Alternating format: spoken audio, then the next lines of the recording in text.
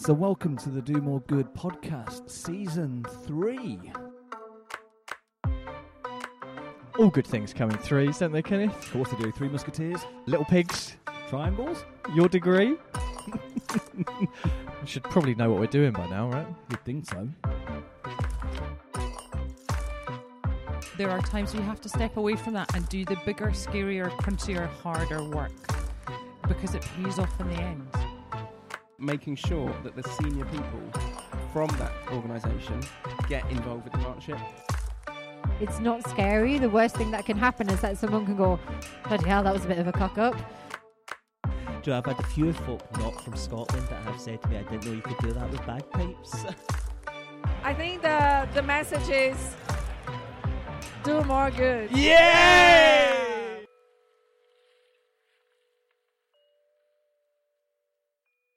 Here we go, James. Welcome back. Episode 26 of the Do More Good podcast. How are you doing? Kenneth, I'm doing all right, mate. I'm doing all right. Just raced down here on the bike to meet you, so I'm a little bit out of breath, sweating here, but all good. You looked a little bit warm when you walked in, I must admit. Yeah, spring is here. Probably need to get out a little bit more, do a bit more training. Some of the weekends, I know. How you been? Good week? Yeah, I've been all right. Yeah, lots going on as always. I always feel like I say lots going on, but I'm sure everyone's got lots going on. So, yeah, well, I think what's been great this week is just seeing some of the feedback from the episode that we put out last week. The episode with Hillary was really well received, had some really positive feedback, and everyone seems to picked up on the one thing out of all of that great stuff she spoke about was your desk safari. I know, right? And I'm playing it down, but I love that. I know. It was good. It was good. Got through the big five this week. So I sat with philanthropy today. I was with marketing yesterday. Did you? Bit of data last week. Yeah.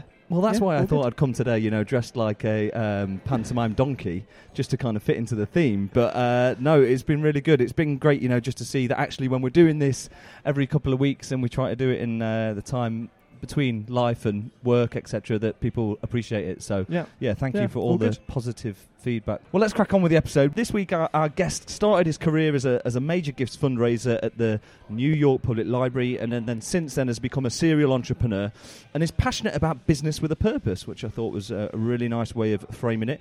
He founded IG Advisors, which are a strategy consultancy that provides philanthropy, corporate impact, and fundraising advice. He's also the founder and chief executive of Social Misfits Media, and also his other company, Lightful, are a tech company really working across the social goods sector. So he's done a lot of stuff. Since launching IG, our guest has worked with a variety of philanthropists, foundations, companies, charities and social enterprises, and some of his clients include the Bill and Melinda Gates Foundation, UNICEF and the Old Vic Theatre. And we basically came across our guest after listening to the fantastic What Donors Want podcast with the simple objective to have fresh, dynamic and slightly irreverent conversation about Major Gifts fundraising with donors themselves, which I absolutely loved when I first listened to it a year ago. So we'd like to welcome Carlos Miranda to the DMG podcast. Thank you, guys. I feel honored. And I mean, you shouldn't have memorized all of that, by the way. It's straight off the cuff. I know, right? It? It's amazing. It's really amazing. I am so honored, honestly. You guys should see him. He's like standing up on a pedestal just talking about this. I'm incredibly humbled, so thank you. Well, thank you. I think we could probably just leave the episode there. I know, there we go. It's done. It's the best episode you've done. Yeah, that's it. Yeah. So, Carlos, thank you for joining us. We're really pleased to have you here, a fellow podcaster, an advocate who's doing a lot of great things in the social good space. Do you mind kind of talking a little bit about your journey in kind of major donor fundraising and kind of run us a bit through your backstory and how you got here today? All right. How long do I got? Oh, well. Because we could do like the 3-hour epic, like Ben-Hur version. Or like let's settle in. Like, James, let's go. Get some more beers. Let's get more beers. No, thanks. So basically, I fell into fundraising like most people do. Nobody fucking grows up being like, I want to be a fundraiser. When I was little, I wanted to be like a film director. That's really kind of what I wanted to be. Sci-fi? And, yeah, dude. And so I really fell into fundraising. So basically, when I was in uni, I ended up working for a charity in the summers. And then during 1 year, I also kind of interned in their office, and I ended up kind of helping one of the fundraisers. And it turns out that I was not bad at asking somebody for money. I kind of have no shame, and I think that's especially when it comes to kind of relationship-based, face-to-face major gift fundraising. You kind of have to be like give us money. Yeah. And I had no problem asking people for money. So anyway, I worked there for a few years on and off. I moved to London, did a master's at LSE, moved back to New York, and couldn't find a job anywhere. So I was like young, incredibly like over, like too many degrees, and still couldn't find a job. I ended up leveraging that fundraising experience I had, and I was hired at the New York Public Library by an amazing woman, an amazing fundraiser by the name of Heather Luboff, who's now the CEO of something called the City Parks Foundation, and she runs basically all the public parks in New York City. I mean, that's a whole nother conversation, but she's amazing. And she was in charge at the time of the development office at the library. And so she was in charge of kind of the day-to-day, kind of the annual fundraising for the library, but also part of the leadership team of the library that was designing and launching a $1 billion capital campaign. So they needed to hire a whole bunch of other fundraisers to come along and complement their existing team to work on, yes, annual fundraising targets, but also on this special campaign. And she was looking for some kind of, some fresh blood. A lot of people in the library had been there, and some of them were amazing, but they had been there for a long time. And so she wanted new, young, fresh blood. And she really, I credit her with so much because she really took a chance on me. I had very little direct experience. And the thing about the library, though, is that it's one of the kind of mammoth cultural institutions in New York City. So you had, the MoMA, the Met, the Guggenheim, and the library. I mean, the amount of fundraising, the money that they raised in every single year was amazing. And so I, learned the ropes from this amazing team that knew how to fundraise, and I was just a little cog in this machine. But I went in, I was part of the Major Gifts fundraising team. I was very junior, but I had basically a portfolio that I supported with people that were giving a minimum of $25,000 a year to the library. So Major Gifts was started at $25,000, and the single biggest gift that was secured while I was there, this was done by the CEO of the library and things like that, but it was for one gift of $100 million. So, so you're talking huge amounts of money, huge amounts of money. Yeah, that the lead gift before the campaign went live, the lead gift was one gift of $100 million. So it was kind of, it was fun. That must blow your mind, right? That blows your mind, right? Completely blows your mind. Yeah. And if I remember, I think it was given kind of quickly. It wasn't like $10 million a year for 10 years. I think it was 3 years. And don't quote me. Obviously, quote me on that. But it was something like that. It was here's a giant vault of money. But so I learned how to fundraise and how to do, relationship-based major gifts from, I think, some of the best fundraisers in New York and arguably in the U.S., and led by Heather. So I did 2.5 years where I just really learned, how to do it and how to do it from the best. It's interesting. Everyone has always got that person that gave them a shot and gave them a chance. Totally. Yeah. Whether that's halfway through their career with a big promotion or just at the very beginning, giving them a job when they've got 74 degrees. Yeah. I was 23. I would not have hired me. There's no way. Would you have hired yourself today? Yeah, that's the kind of thing you look back and nah. Heather was probably in her, I have no idea how old she was, let's say in her 30s, right? And I was this 23-year-old nervous energy kid.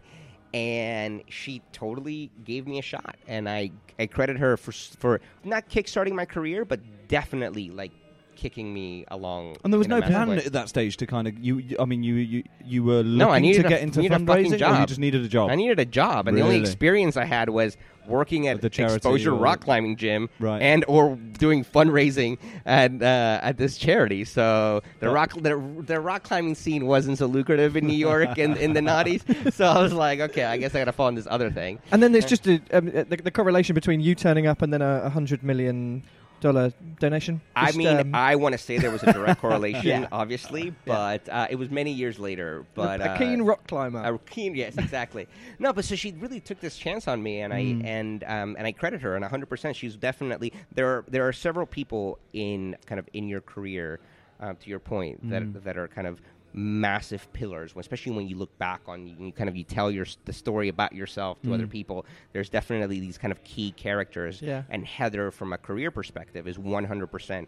She's like the Gandalf in the epic. What's the things that you remember today working for Heather? What were those 2 years, which were obviously pivotal in the foundation of what your career has now gone on to become, and founding several businesses, but still being in that philanthropic space. What are some of the things can you remember? I think I think I am still, to some degree, like very emotional. And I think she really taught me how not to take things personal. And there were a couple of other people within the library system that had been there for a long time. There was one guy in particular, I fucked up something, and there was no paper trail. And I remember this guy named Bob, who worked at the library forever, said to me, always cover your ass and always do the kinds of things that I was doing by email. And so to the team, I always say CYA, which is whenever we're dealing with a difficult client, and it's just don't do it over the phone. Always do it by email. Be extremely clear and always have a paper trail. And so CYA, cover your ass always. And so I think that they were like key lessons that were, yes, there were key lessons about the logistics of fundraising and like how you do good, effective major gifts fundraising. Because obviously fundraising, it isn't just about the ask. There's identification and the cultivation of the prospect and the solicitation and the acknowledgement and the stewardship and and so I learned the logistics of that, how to do all of that well from Heather and other people there.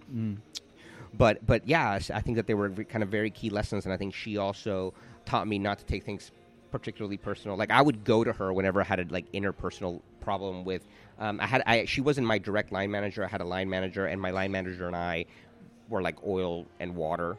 And I don't know which one I was, but I was which one is better. That was me, and I just didn't get along great with her and Heather. But I really looked up to Heather, and Heather was always there to kind of. As you're talking about it there, I can kind of think that's a great skill for a fundraiser, like being emotional, as you said. Yeah. Like you need to kind of connect with people on an emotional level. We all know that if you're making an ask and you can connect with someone emotions, then you're more likely to get it.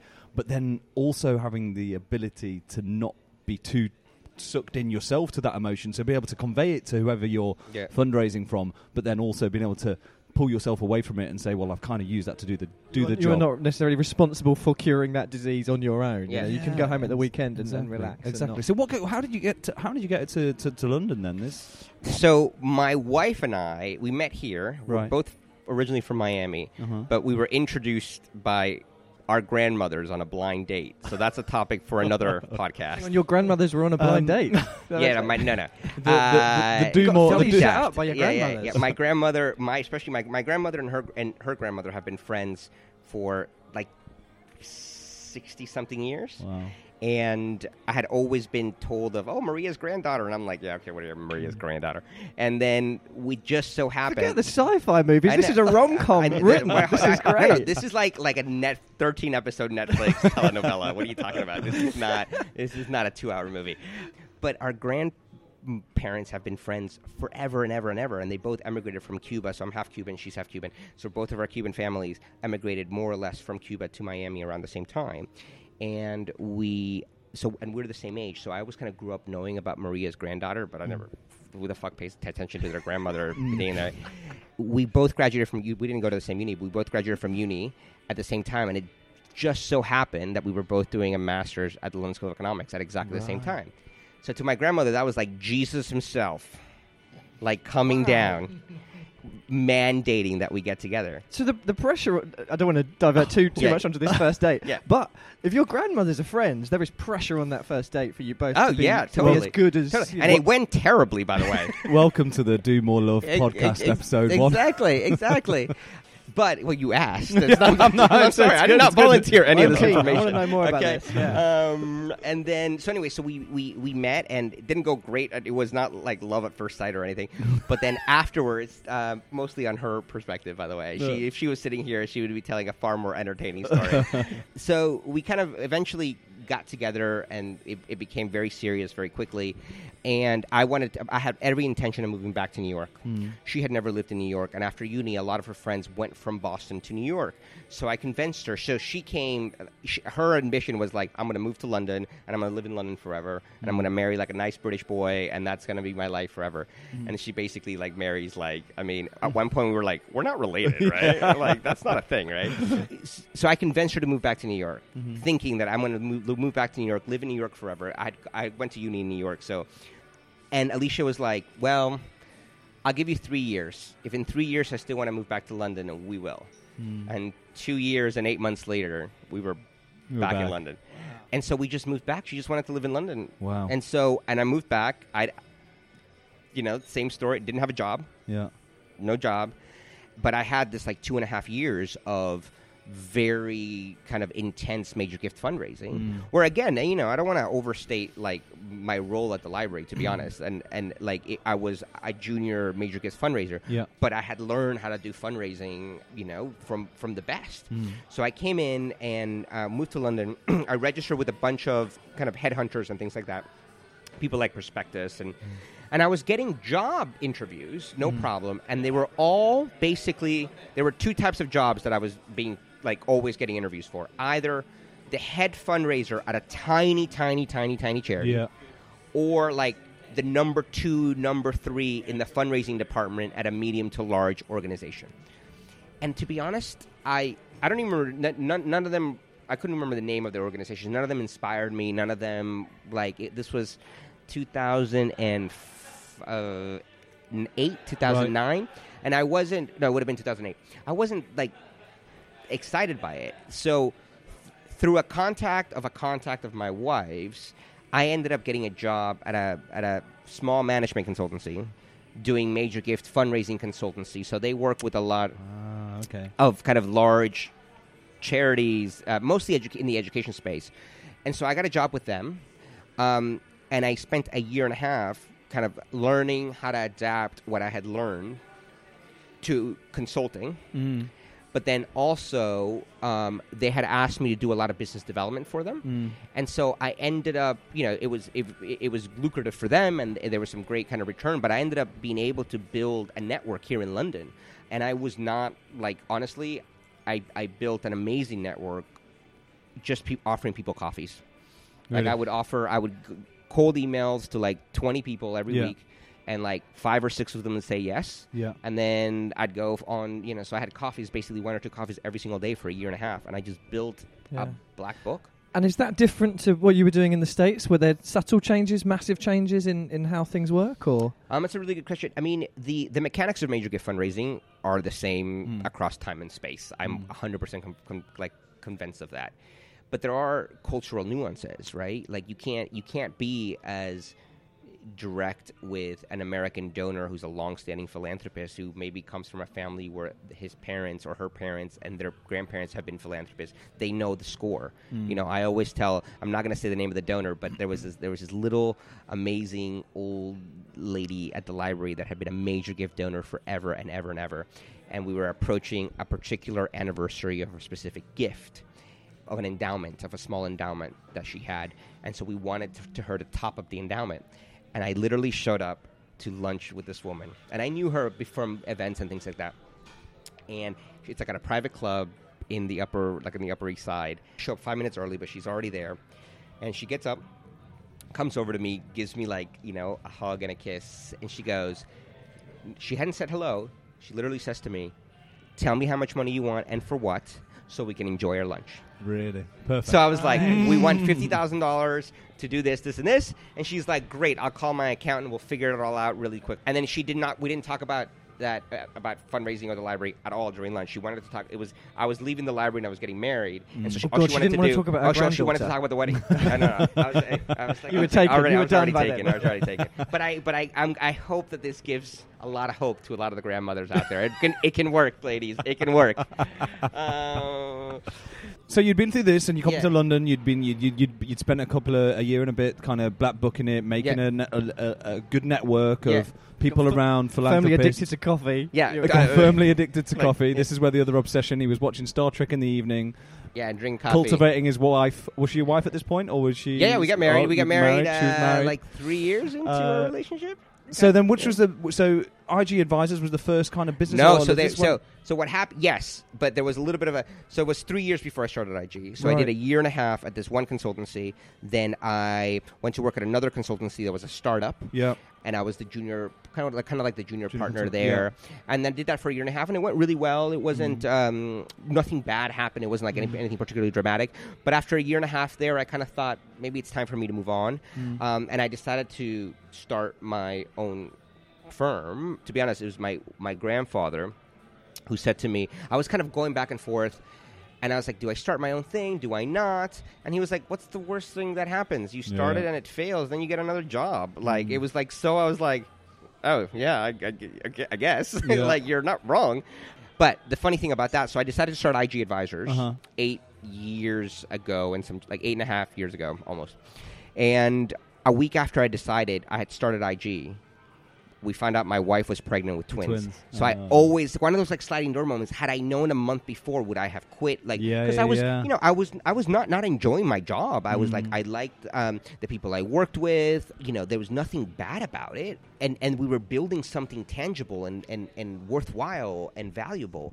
And so I always wonder, it was one of those things, is like, would I have done it?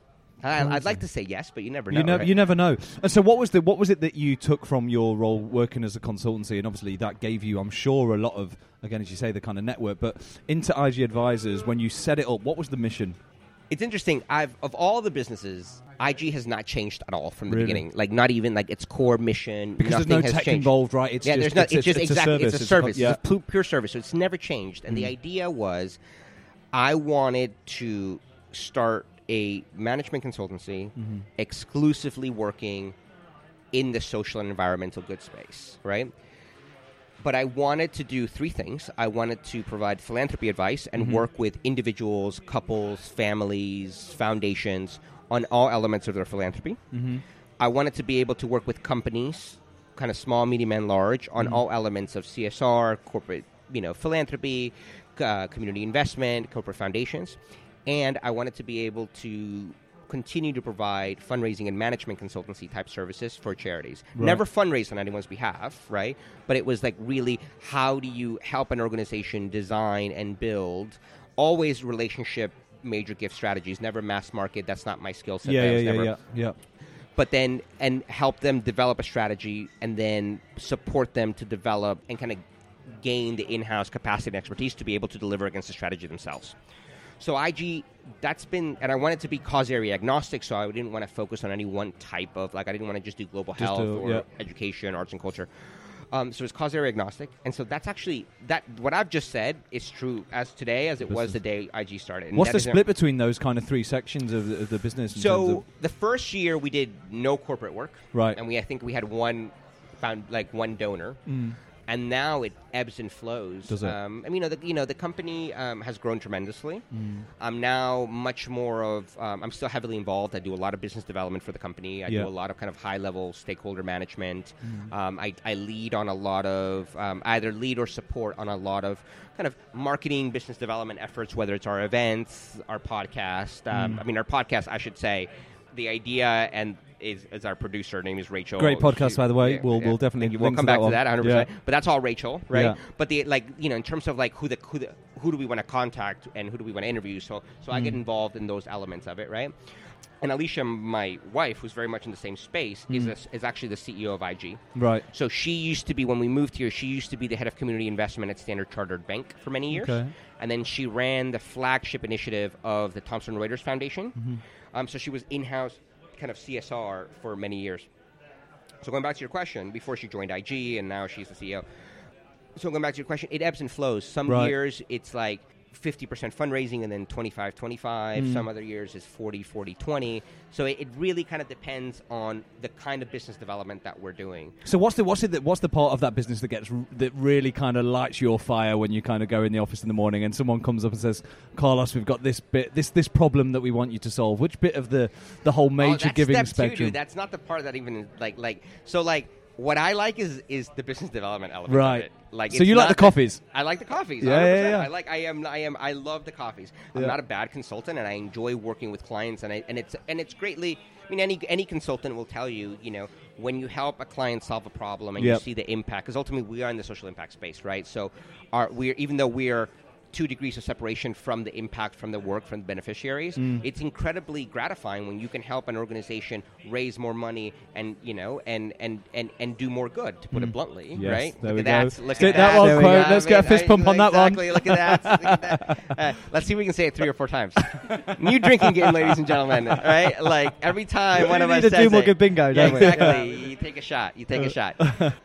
So it's incredibly gratifying. But the part that I love is the setting up of a business, the business development element of it, the kind of the growing element of it.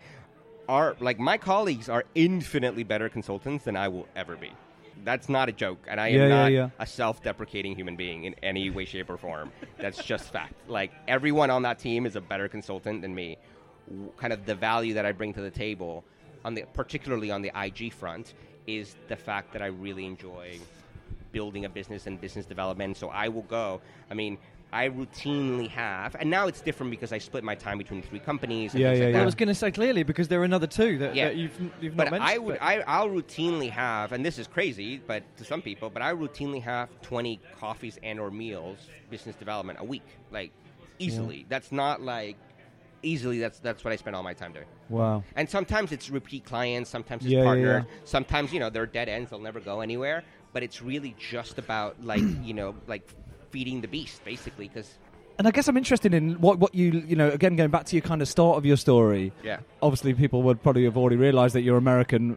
What? I know. Yeah. Could you believe it? I know. Giveaway. I'm Canadian, all right? All right?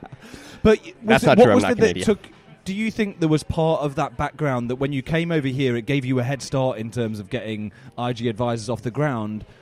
Because of of that being in the middle of New York and the way that you did it over there. Yeah. I mean, I think that now the UK Major Gift Fundraising team, the scene, has come a massive way. Okay. And there's still, I think, some ways where Americans are, kind of major gift philanthropy, the culture of it is a little bit more mature in some respects. No, that would be but my actually, I think experience, that Gulf used to be massive, and it's no longer massive. Really? Right? I think that every major institution now has major gifts fundraising team here. 10 years ago, that was not the case, right? And now if you go on any job boards, everyone is looking for major gift fundraisers, right? So there's a lot of reasons why that. Obviously, austerity. There's a lot of factors as to why that's needed to happen. But that gulf that existed, like that was so blatantly obvious 10 years ago, is no longer obvious, right? I mean, I'm happy to get into Twitter fights with people when they argue with this on this, but I really feel that and major gifts fundraisers here are now just as good as I would say as anywhere else, right?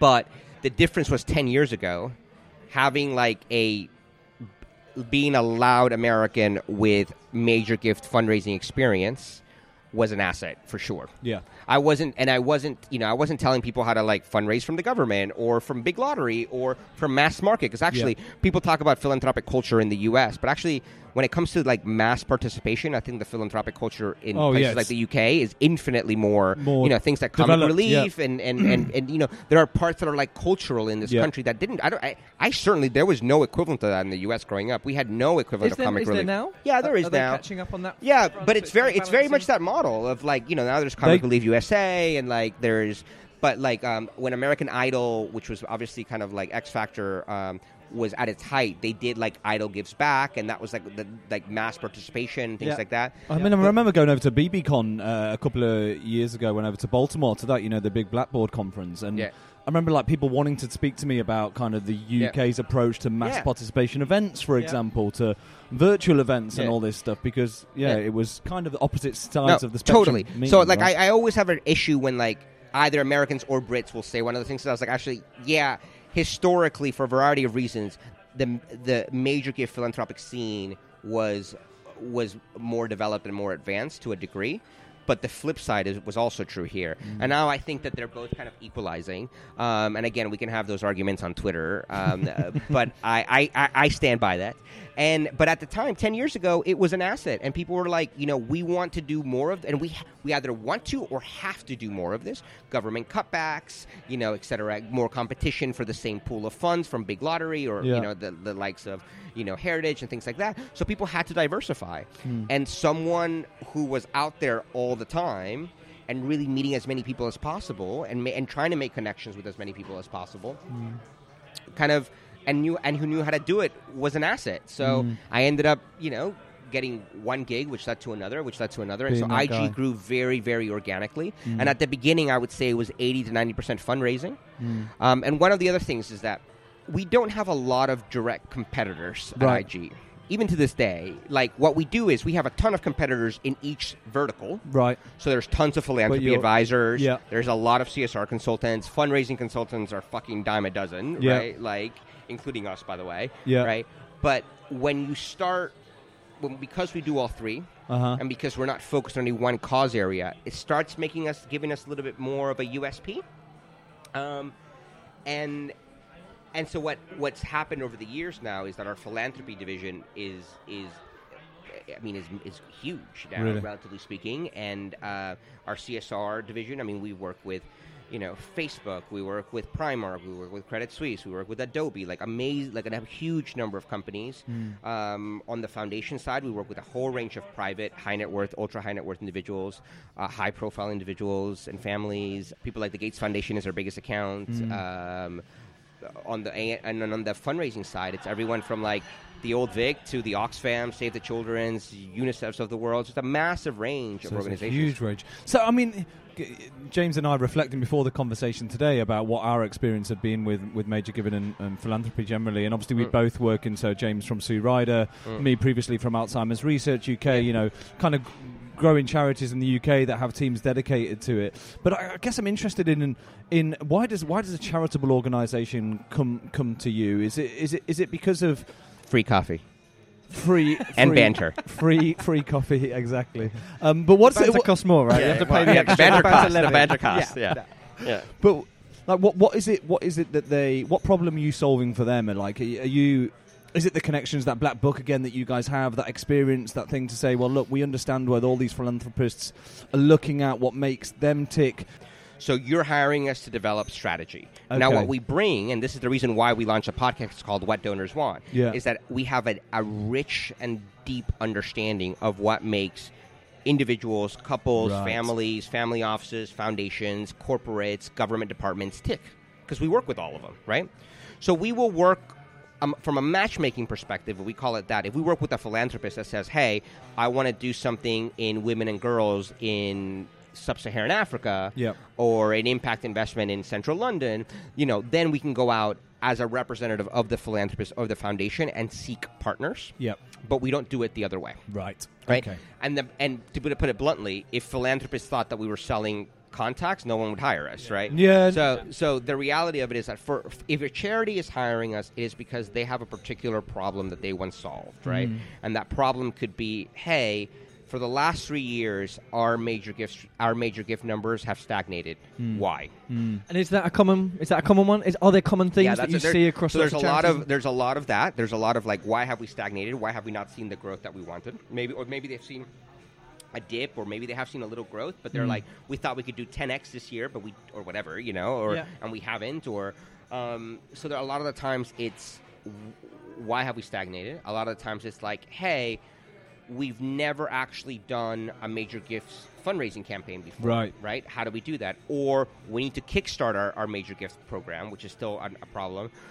We ended up doing it so much that we developed a product called IGPS, which is a way of stress testing your philanthropic relationship. So somebody will hire us and say, hey, we have a pool of 30 institutional donors. They've been the same kind of donors on and off for years. Fundraisers have like, we have all this churn. How good are actually our relationships? So we've developed this product called Agenda IGPS, which is all about stress testing, and we've done it for a bunch of charities, all of which you would know, right? So there are, I would say that for the most part, 80 to 90% of what we do, we've seen before, right? But I think part of our USP is the fact that we sit on both sides of the aisle. So what's from the other side?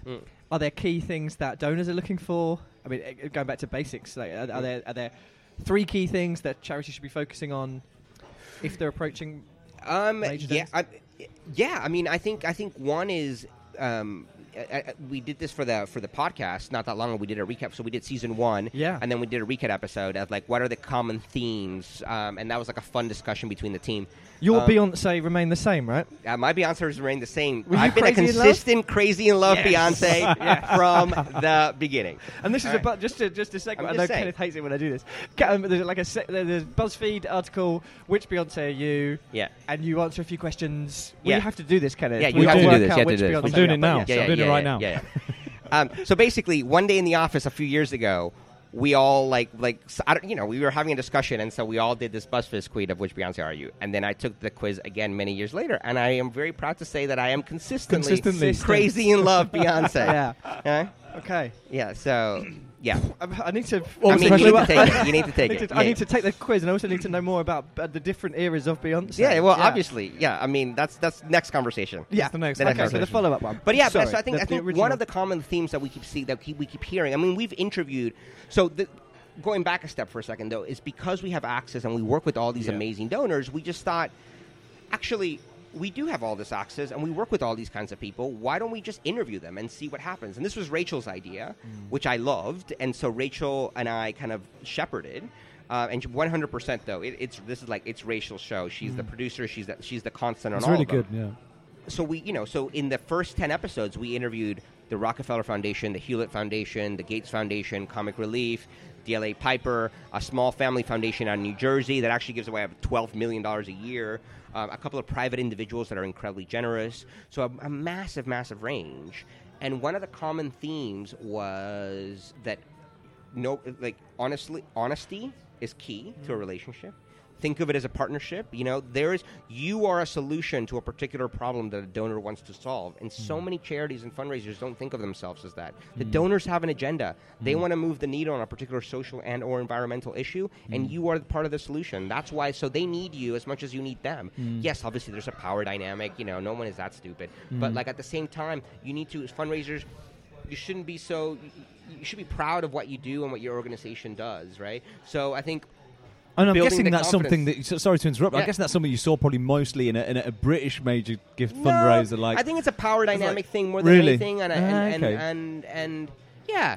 Because I get the sense of a major donor fundraiser is kind of, maybe this is just my experience, kind of a little bit, holding themselves properly up and kind of went to a good school and kind of tap into that old school network. And sometimes, yeah, and maybe that works in a certain situation. And I'm stereotyping massively there. So yeah, but sometimes it doesn't. Sometimes a great major gift fundraiser is just somebody that's either been a beneficiary themselves and can tell an amazing story of how an organization helped them, or it's someone. I think what makes a good the mechanics of major gift fundraising. Spoiler alert. Can be learned over a weekend. Pretty it's not fucking rocket science. Yeah, you know what I mean? It's just like it's really easy. Yeah. Right.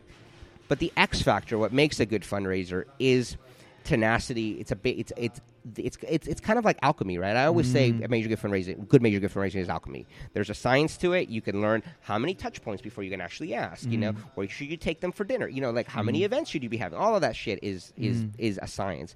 But there's this weird alchemy of being able to establish relationships with people, right? And always people give to people, ultimately. Yeah. Well, you and the lady you went for lunch with, there was clearly a relationship there where she knew what was coming, you knew the deal, let's have a nice lunch. Exactly. Right. And I think that there's you just have to be a little bit more honest, right? And always remember that people give to people. And this is why, I know many fundraisers that have established that where a donor only gives particularly in one cause area, but then they move to another charity in a completely different cause area, but they'll still support that charity because of their relationship they've developed with that fundraiser, right? And so I think another key takeaway is that people give to people, while being open to the realities of the power dynamic. You should try not to let it influence. You should really be bold and appropriately bold, right? But be honest with your donors. Develop a rapport with them and ask them what they want. That sounds kind of like our last interview. We talked to Oxfam about all this major gift and philanthropic research that they've just done, which is brilliant. You should listen to the podcast, but actually check out the research. It's invaluable stuff. They've basically spent years talking to their donors about why they give to them, right? Yeah. And the kind of donor motivations. But the other thing is that it kind of she talks about how let's just ask them. And that was such a weird thing, and it's just yes, why don't we just ask them? And there was a fear, But so I think that you need to kind of be honest that there is that power dynamic, and just go right up to it and develop a relationship. Yeah. You are an asset. You are a solution to a problem that they want solved, and maybe they don't even know that they want to solve it, but you can get them to want to solve it, right? Yeah. So I think that there is. Those are the kinds of themes. And another one is sorry, I'm going to cut you off. Hold on. And the other one is that they almost every single donor has said is like, don't dress it up. Nobody wants to see, like, if this is such a problem, why are you showing me just everything being rosy and perfect numbers and like perfect projects? No, like, give the donor a full picture of what's happening, right? And like warts and all, because actually the more honest you are, the better the relationship. The better the relationship, the more likely they are to support you. Anyway, sorry. No. It's great stuff. We're getting some great snippets. This is going to be flying the out. Twitter there. cards are going to be New amazing. Like, really cool. Which quote will you choose? No, as you were talking there, I was trying to think of like where we've got a lot of people that listen to this that are probably relatively young in their career in fundraising. Maybe they see They're 23, they've got 8 degrees, they can't get a job. Yeah, exactly. Maybe they see Major Gift Fundraising as something for the future. Maybe not sure how to get there. What would you say to someone maybe that's sitting there listening to this thinking, look, I'm 23, 24, whatever, I'd like to get into Major Gifts Fundraising. Maybe what can I be doing today? Like what kind of skills or what kind of learning or what kind of things that I can be doing to develop myself that when I go for that next major giving job, I go in there with a bit of like, look, I've been doing this on the run-up to this interview and this is why I'm the person for the job. I think that there's got to be like tenacity is like the main thing that I would look for. Yeah. I think that we are not HR consultants or anything like that, but a lot of the times our clients, when they're hiring someone, will ask us to sit in on like the last round interview, and they'll be like, "Hey, what do you think?" Or Emily, who is one of our senior advisors at IG, who's absolutely like a rock star fundraiser. She does a lot of these on behalf of our clients. And I think so. You kind of, because at that point, obviously you need to get experience. Yeah. So you need to have a job that has some kind of fundraising component to it. And if it doesn't, try it. No one is stopping you from like looking to see what grants are available, whether you're a program officer or what, right? Show interest and figure out what's out there, right? Mm-hmm. There's always a rock that hasn't been uncovered by a particular organization, and there might be money underneath it. So I think showing tenacity and showing the fact that like, if that's really what you want to do for your career, I think being proactive, but also in an interview, show that that you like people. I do think that certain, and I'm sure people will say that I'm wrong or people disagree, but I do think that a key component is you have to like people, or at least you have to be able to fake really well that you really like talking to people and that you are interested in what somebody has to say and that somebody cares about an issue, because that's most of the battle. The big money crew at Sue Ryder are charming. Oh my goodness! Well, if you bump into those guys in the kitchen, like you're going to get a free coffee, you're going to get tea made for you, probably biscuits. Yeah. Those guys are on fire. Yeah. And that's the kind of stuff like you can't advertise for that. You can't be like 3 years of grant writing experience and be extremely charming when people run into you in the kitchen. You can't advertise. You have to kind of look for that, right? And again, it's not. I'm sure that we can all point to several examples of people that don't necessarily fit that mold. But I think that if you're 23 and you're really interested in advancing your career in fundraising and major gifts, I'd say be tenacious. Go build your network. Your network, and not just with donors, with other fundraisers, right? Because people will move their teams from organization to organization, and so I think that happens all the time. So I think network. You can never network enough in this sector, and then that's true at any sector. Any sector, in life in general, probably. Yeah, you can never network enough, right? People give to people. People hire people that they know. Like we're about to hire a new community manager for Social Misfits Media, and my first question is, I look at everybody in the team. Is like, hey, who do we know that would be awesome for this job, right? Course. Like, so that's the way it works. So I think network. Go on as many coffees as possible. Be proactive in trying to find opportunities, right? Go out there and slowly but surely, you will advance. You'll get there. You'll get there. It's good advice. Good advice. So talking to lots of people. Yeah, lots of people. Your podcast is reaching a huge number. Rachel is doing an incredible job of that. Yeah, I don't know like all the metrics by heart, but they're impressive. Like Rachel is amazing, and it looks like we're going to get the next season sponsored. Like, I can't say by who yet, but it's, it was kind of cool. Yeah. And you're getting, you were saying just off air before we started about the countries that you're in. Yeah, it's like weird. Like whoever listens to us in Kazakhstan, like thank you. Like it's amazing, right? It's like Papua New Guinea. Like big podcast community. I mean podcast, exactly. Yeah. Spotify's huge there. I knew that we could get great guests. I knew that it was going to be very much. I think IG. we wanted. I think the team at IG, and this is true. This is good. I got this advice from someone. They said to me, before you're up to 12 people, any company, make sure that people would pass the airport test. Anybody you hire needs to pass the airport test. And I was like, what the fuck's the airport test? Am I the only one that Right, doesn't know what Are the you ready? airport test is? Let's just have like dramatic silence for a second. There you go. Airport test. If you get stuck for 8 hours in a shitty small airport, the Geneva airport, with this person, you can spend that time. could with you us, spend that time with them and enjoy it? It's kind of like what we were saying about with Roberta we had on a couple of weeks ago, who's now gone on to, similar to yourself, serial entrepreneur, and the first day I met her, it was literally the airport test. I could spend 8 we hours spent with her. like She was we fun. spent like 18 hours together, and it Yeah. was the first day. But after that, Yeah. we became good friends. It was like she passed Exactly. the So I test. think that first airport test. Yeah, And so yeah, like yeah. I could hang out with anybody from the IG team, anyone from the social media team. Lightful's too big. And, like I don't even know. Like yeah. They're too cool for you as well. Yeah, they're too cool. They're way too cool. They're like they all wear tight pants and like man buns and things. So what were we talking about? We were on to the podcast Papua New Guinea. Oh, airport test. Rachel. Oh, Rachel. Okay. Yeah, So Rachel. So the thing is, so we knew that we could get great guests. The podcast is always going to be infused with a lot of IG's personality. So we do this like fun speed round. Where we talk about which Beyonce are you, Beyonce, Christina. Do you choose? Are you Christina or Britney? Kenneth. Brittany. There is a wrong answer, by the way. What are you? I think I'm more Brittany than Yeah, I think Christina. Britney, But I'm mainly saying that because I know there's a wrong answer. Yeah, the Oh, you wrong know answer. there is a You wrong got to answer. choose Britney. You got to choose Right, Britney. okay. Was I it judge people that 2007 choose. Brittany? Yeah, I mean, I think that's a whole nother. That's a very like deep discussion, right? Like, which Britney are you? Yeah. That's another. But There I'm must sure that's be a a BuzzFeed, BuzzFeed. of There course. must That's be. like- There's that's got to be like one. that. There's got to be one. Yeah. But so we wanted to infuse it with like our personality. So it's like we have music and we like and with speed rounds. And actually, people really enjoy it, and we don't tell the guests what the speed round is going to be. And some of them really get into it, like which Hogwarts house are you going to, house you going to be? Are you, Beatles or Stones, or like which if you were on a cover, if you were the front man or woman of a cover band, which cover band would you be? Come on, that's a great question. It kind of reflects. It feels like it reflects a bit of your culture, right? Like what you have in your office. You kind of feel like you're listening to Rachel and the team, and it's just it could be recorded anywhere. And no, like, that's really kind of you to say. And we try to infuse it. So we knew that we could infuse it with fun and energy. We knew we could get great guests.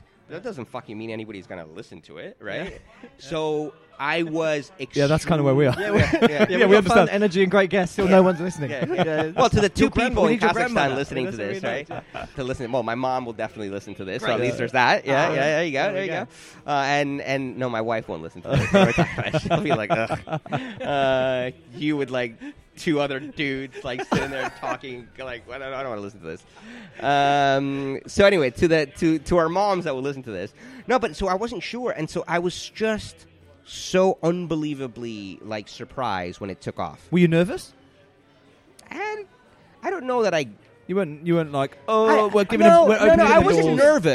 nervous because it was just like, if it didn't work out, we just stopped doing Well, it. the beauty of it not taking off is no one knows. Yeah, 'cause exactly. No one's Well. listened. It's, But I mean, we've had some challenges about this, and you putting something out on a public forum, you can tell on certain people are like, who's going to listen to this, and we're like, well, anybody can listen to this if it's out there. Once it's on Spotify, once it's in the open Papua New internet, Guinea. Exactly.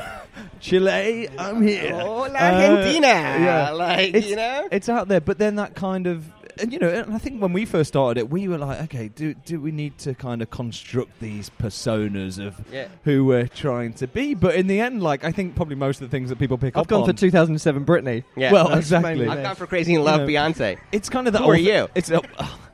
You know what? I'm not the biggest Beyonce fan. Can I go Jay-Z? I reckon you're like your early noughties Jasper Carrot. just on the way, he's tipped. Just on the way, Victor Meldrew. hanging on. Yeah, exactly. Don't believe it. Authenticity. Yeah. Do you know what I mean? This is That's what happens when that's you it insult Beyonce. Well, that's she's it, like, exactly. Exactly. She knows what you said. She Exactly. knows. But it was about, it being authentic. And I know authenticity is a word that's thrown around so much now. Yeah. But, that's what comes across from your podcast. Is It's like, these are guys that actually, if I was looking to work with a company around whatever it is, I'd look to work. And so there's that I'm sure you probably didn't think of it like this, but that brand awareness of what it's doing for you. I mean, it's another channel, isn't it? It's another way of channel, describing your brand but and your it's been personality. so successful for us that we do blogs, and everybody has to write at least like one blog a month. I mean, I don't do it, but like the whole team does it. They're infinitely more responsible than me.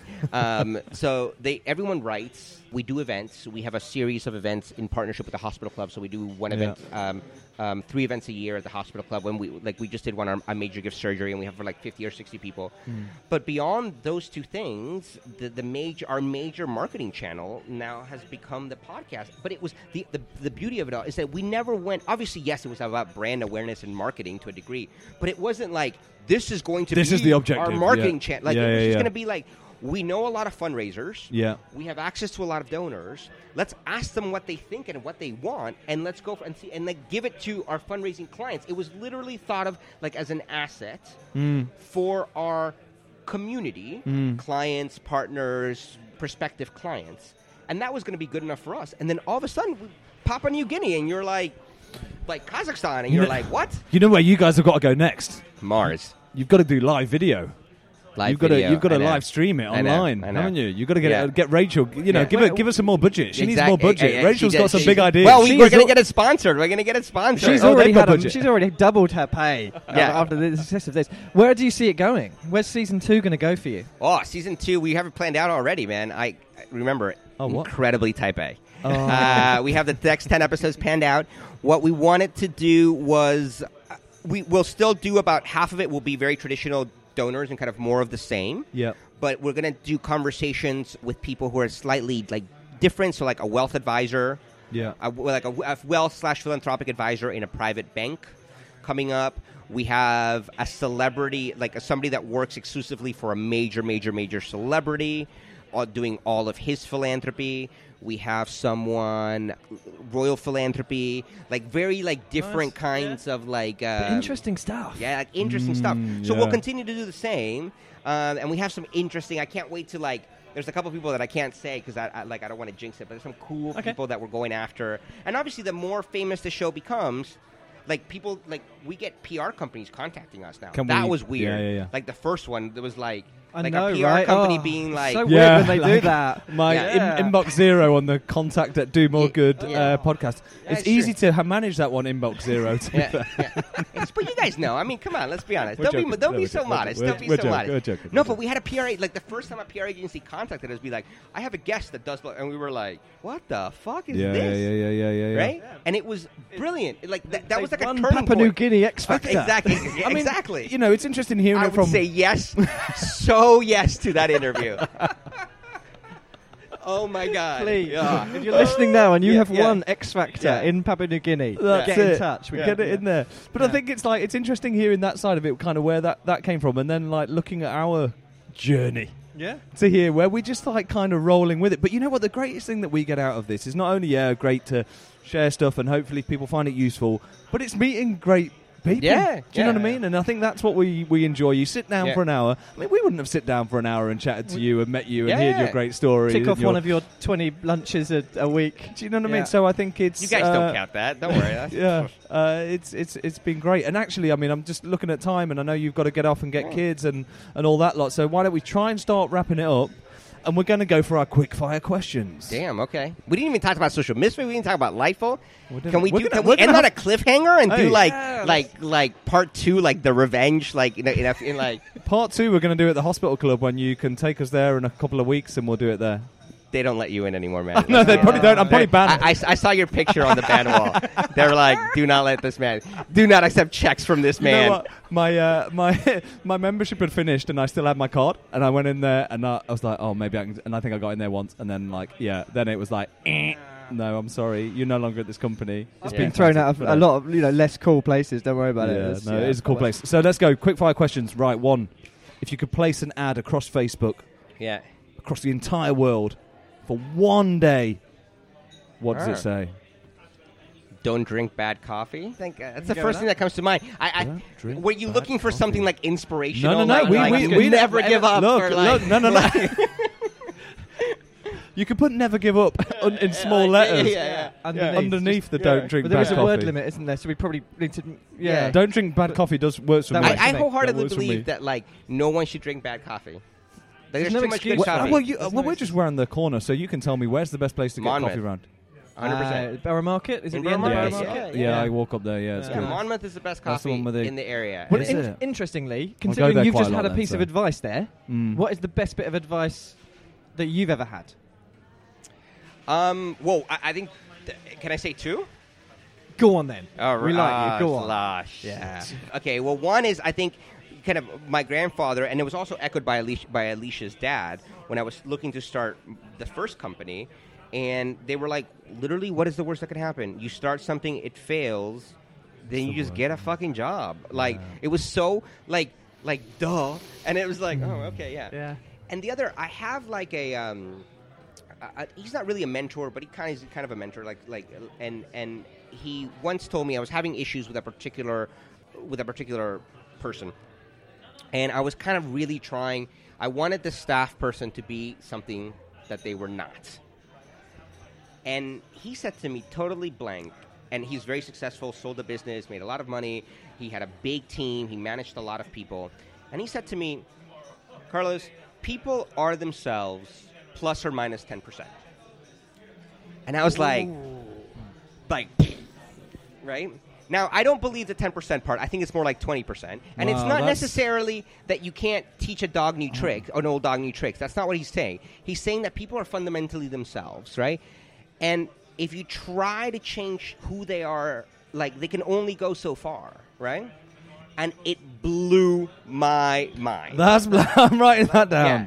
That's such a good. People are themselves plus or minus 10%. Yeah. Now, I think I've said it and given him credit, but now I think it's more like 20%. Yeah, I wrote down 20%. But it blew my mind. I was just like literally, like I had to go take a nap afterwards. Wow. Like I didn't have enough RAM to like process that. It was so fucking I like that. Brilliant. That's a good one. That's a good bit. And when you apply it, you can apply it. I think in your personal relationships.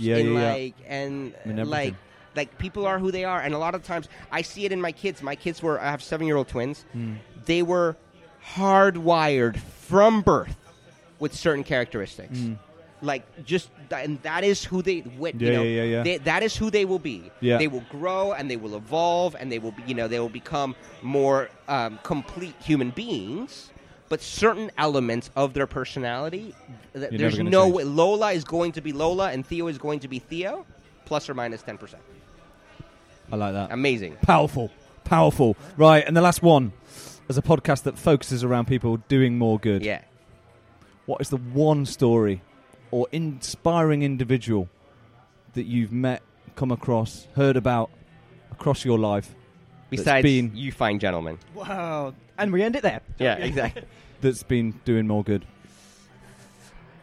I think I'm really lucky in that, all joking aside, in what we do, you come across amazing people. Yeah, you do. Yeah.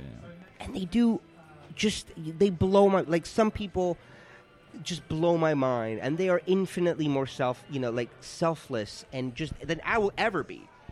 But given that we were just talking about my kids, my in-laws were in Rome and last week, and so we went to go meet them. So we spent like 2 or 3 nights in Rome with them, and my son in particular, both of them are, but my son in particular is incredibly like emotionally affected by homelessness. They're 7, and he gets really, really it wounds him, right? Wow. And we were like in a particularly touristy area, and there were several like just homeless people around and asking for money and change. And my son asked his grandfather for a bunch of change. So he went around and he gave it, and it was like, you become so jaded and you but to see it from like a for kid, 7 years sort of like eyes, a 7-year-old, they just right? don't understand. And How don't can understand. someone? Yeah, and he said to me, he's like, I really wish that when I grow up, one of the things I want to do is make sure that everyone has enough money to have a house. And it was like as a dad, you're like, yeah, I've done something right. Got it from me. I've done something. Got it from me. Your wife's going, no, definitely didn't get it from you. Yeah. No, but it was a particularly touching moment. Yeah, like yeah, something yeah, that yeah. you always remember, and you're like, all right, well, maybe I didn't fuck him up. Yeah. The other one, but this one, I didn't fuck up. Is that Theo or was that? Did that's you say? Theo. But Lola's also very much affected. But it was just they're very alike in that way. Yeah. But at that particular the moment I'm thinking about is Theo asking for change, so he could give it to That's nice. and it was just that it was a moment to like as a dad to like be proud of. Pretty magic, right? Yeah. Can Like only be that described as you magic. can't. I think empathy is something that we should all have more of, and I think seeing such a like a pure form of it was very nice.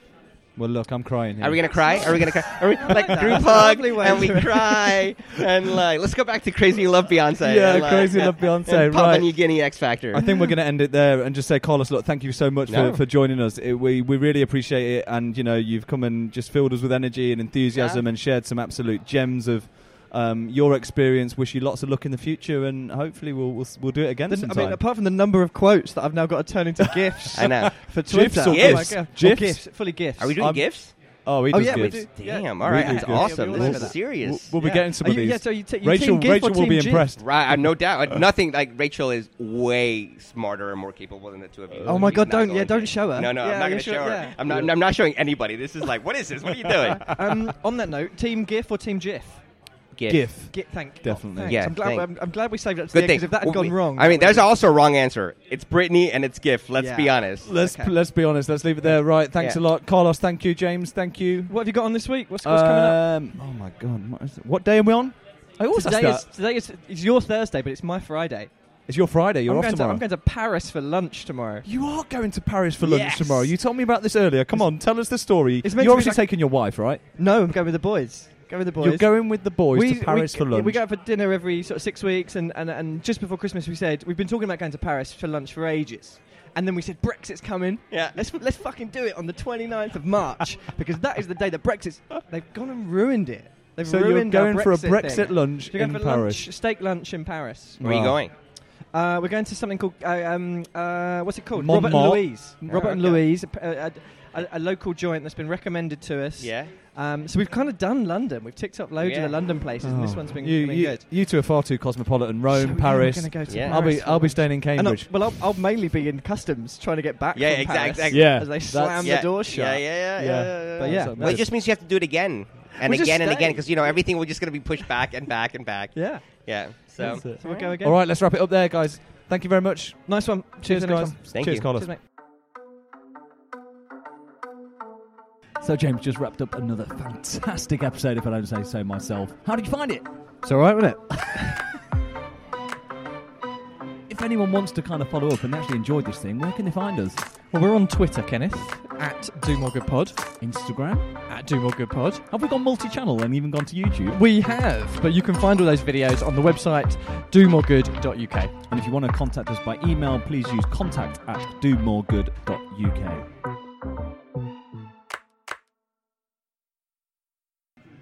You were good. You You- were better.